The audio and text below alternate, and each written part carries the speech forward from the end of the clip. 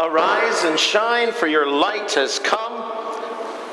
The God who said, "Let light shine out of darkness," has shone in our hearts through the light of Jesus.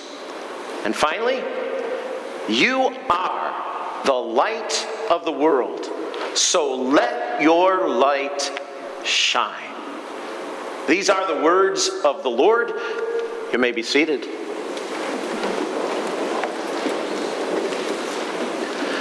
Arise and shine. Woo.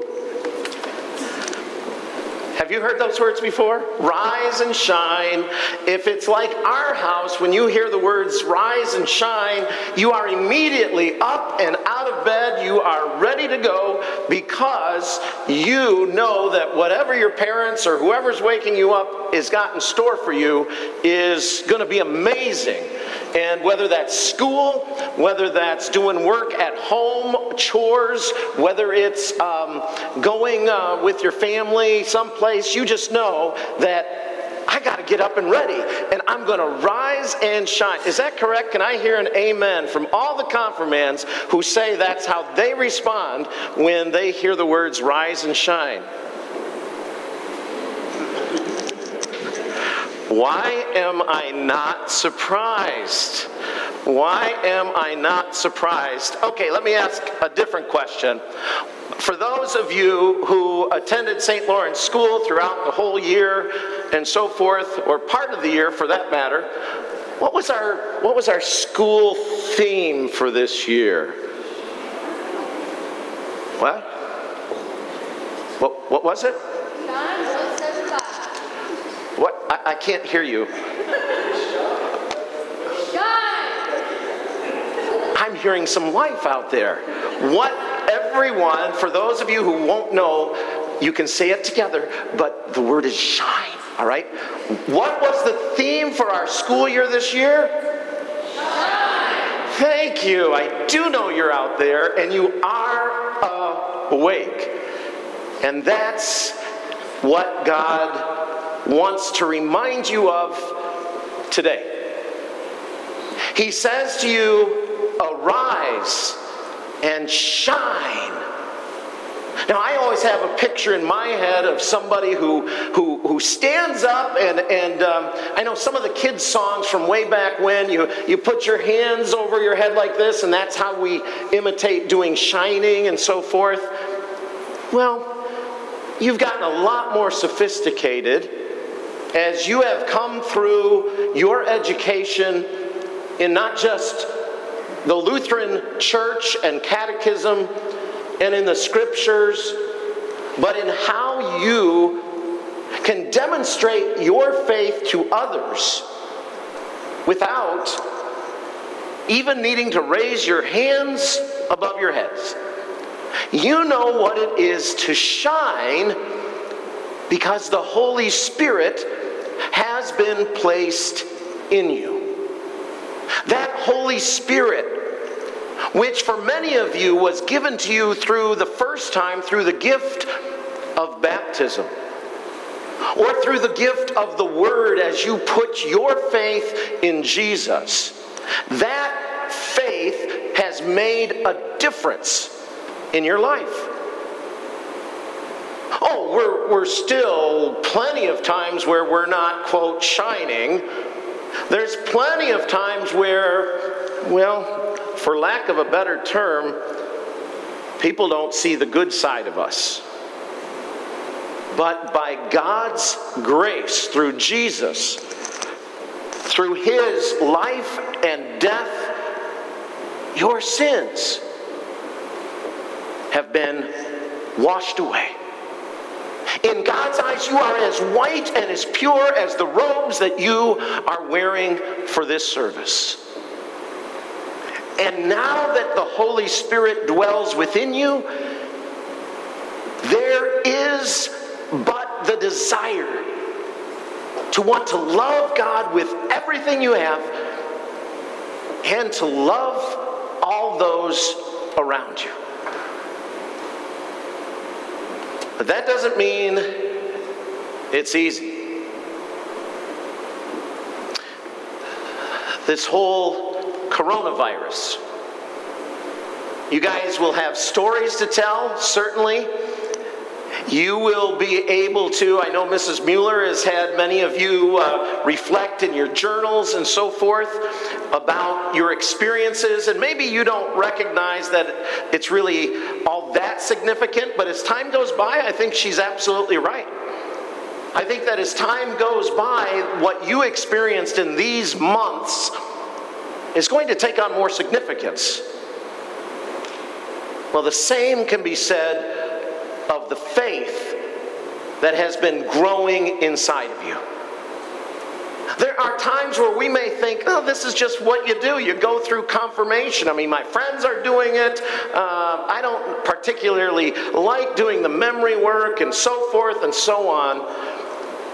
But yet, God is at work. It's not just you. And as time goes by, you will appreciate even more what God has done in your lives. A couple of lessons from the COVID situation. I think they can apply to our lives in some ways as well.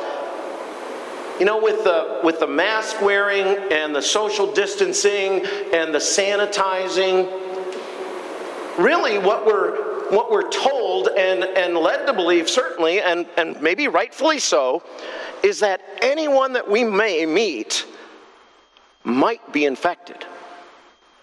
And so we have to be very, very careful, because they may not even know they're infected.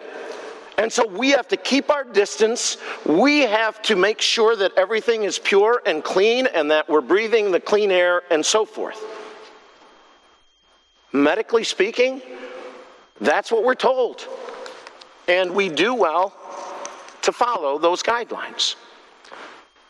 But you know, I don't know if you've tried this when it comes to the concept of social distancing. Sometimes it grates on me that everybody who would come in contact with me is looking at me like, ooh, he could be infected. I better stay away. And I kind of take offense at that. I don't know if you ever feel that way. But you know what can help in terms of my dealing, so to speak, with the world around me? Is to think, well, maybe the reason that these other folks are social distancing is, well, maybe it is because they want to protect me. And if you've ever thought and kind of switched the way that we think about this, it might help us do a better job of interacting with those around us, even if we may not think that all the behaviors that we have to follow are always called for. Now, how does that apply to our spiritual life? Well, let me tell you something. There is a virus, for lack of a better word. A virus that we sometimes can use that analogy to describe that little 3-letter word that has I in the middle, starts with an S and ends with an N. Can you put it together? Even you can. It's called sin. And even though it may seem unfair to us, every single person is infected with the sin virus. Now that could cause us to do a couple of things. One is we could say, ooh, those people are infected with sin. I don't want to have anything to do with them because they could make me, I don't know, even more sick. And maybe there are times where we do have to make choices about who we're going to hang out with and what activities we're going to engage in, because if they are more involved with the sin virus, we would do well to stay away. But if we are able to look at ourselves, first of all, and say, I'm infected, I am a sinner, but Christ died for me, then we might be in a position to be able to love everyone who's infected with the sin virus.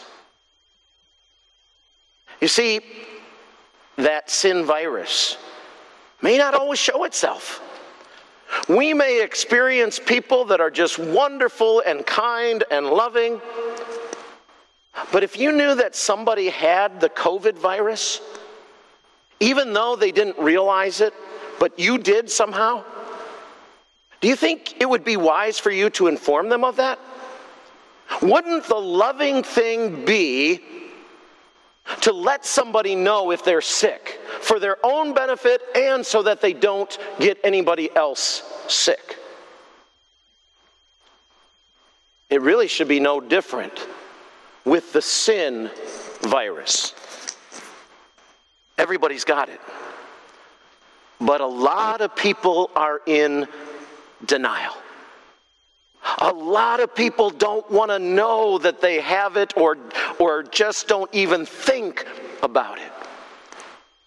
Do you think a loving thing to do would be to let someone know that as deadly and as terrible and as dangerous a virus as this is, oh, by the way, one of the differences between COVID and the sin virus, the sin virus is 100% fatal.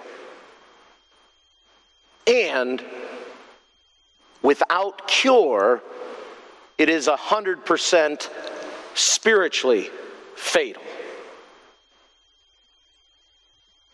If somebody has that virus and doesn't know it or doesn't care, would it not be what God calls us to do? To let them know. But in addition to knowing about this virus, also to be able to say there is a cure. And his name is Jesus. You're probably aware that there's been some protests going on across the country because of a police-involved death and so forth, and there's been demonstrations and riots and so forth, starting in Minneapolis, and it just seems to add to the craziness and the chaoticness and the stress. And I'm sure this stay-at-home stuff has not helped with people's emotions through this whole process. But I couldn't help but be caught by one of the protesters who the news people had their mic up to as they were trying to get some views of those who were yelling and screaming and throwing things at police. And this one individual was chanting the familiar no justice, no peace. In other words, if this isn't paid for, we are not going to be peaceful. You're only going to get peace if justice is done. Now, in this case, they're talking about the brutality and the police officers and so forth. In fact, he went a step farther and he said, we have a 2-for-1 rule. That if you kill one of ours, then we should kill 2 of yours. And according to him, that would be justice. I don't know if he was pledging that if that happened, that he would in fact be at peace. But it crossed my mind, what if it were a case where if just one person, in the midst of the chaos and the violence and the hurting and stuff that's going on, if one person said, if my death is all it's going to take to bring peace to this city, then let it be. Would I be willing to do that? Would I be willing to walk into the rioting group and say, okay, if you kill me, you take my life, then you will be at peace? I don't know whether there'd be any takers, because there's no guarantees with that, even if someone was willing to die. Do you realize that times a million is what Jesus did? You see, because of that sin virus, you and I have a natural inclination to say, no justice, no peace. God, we are going to be in control. We don't care about your rules. We are going to do things our way. And what did God do? He sent his holy, innocent son, Jesus, to walk into the mob scene, to walk into the injustice and the violence, and to lay down his life.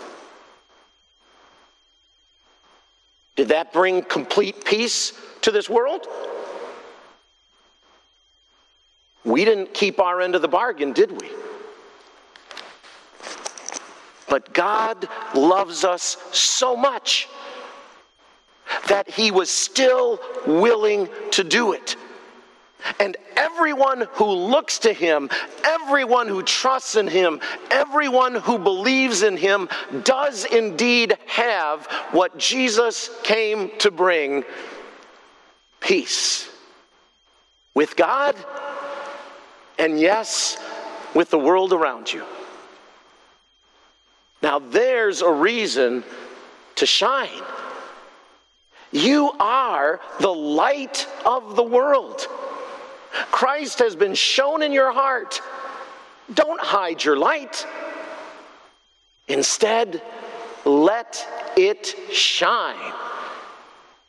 In Jesus' name, amen.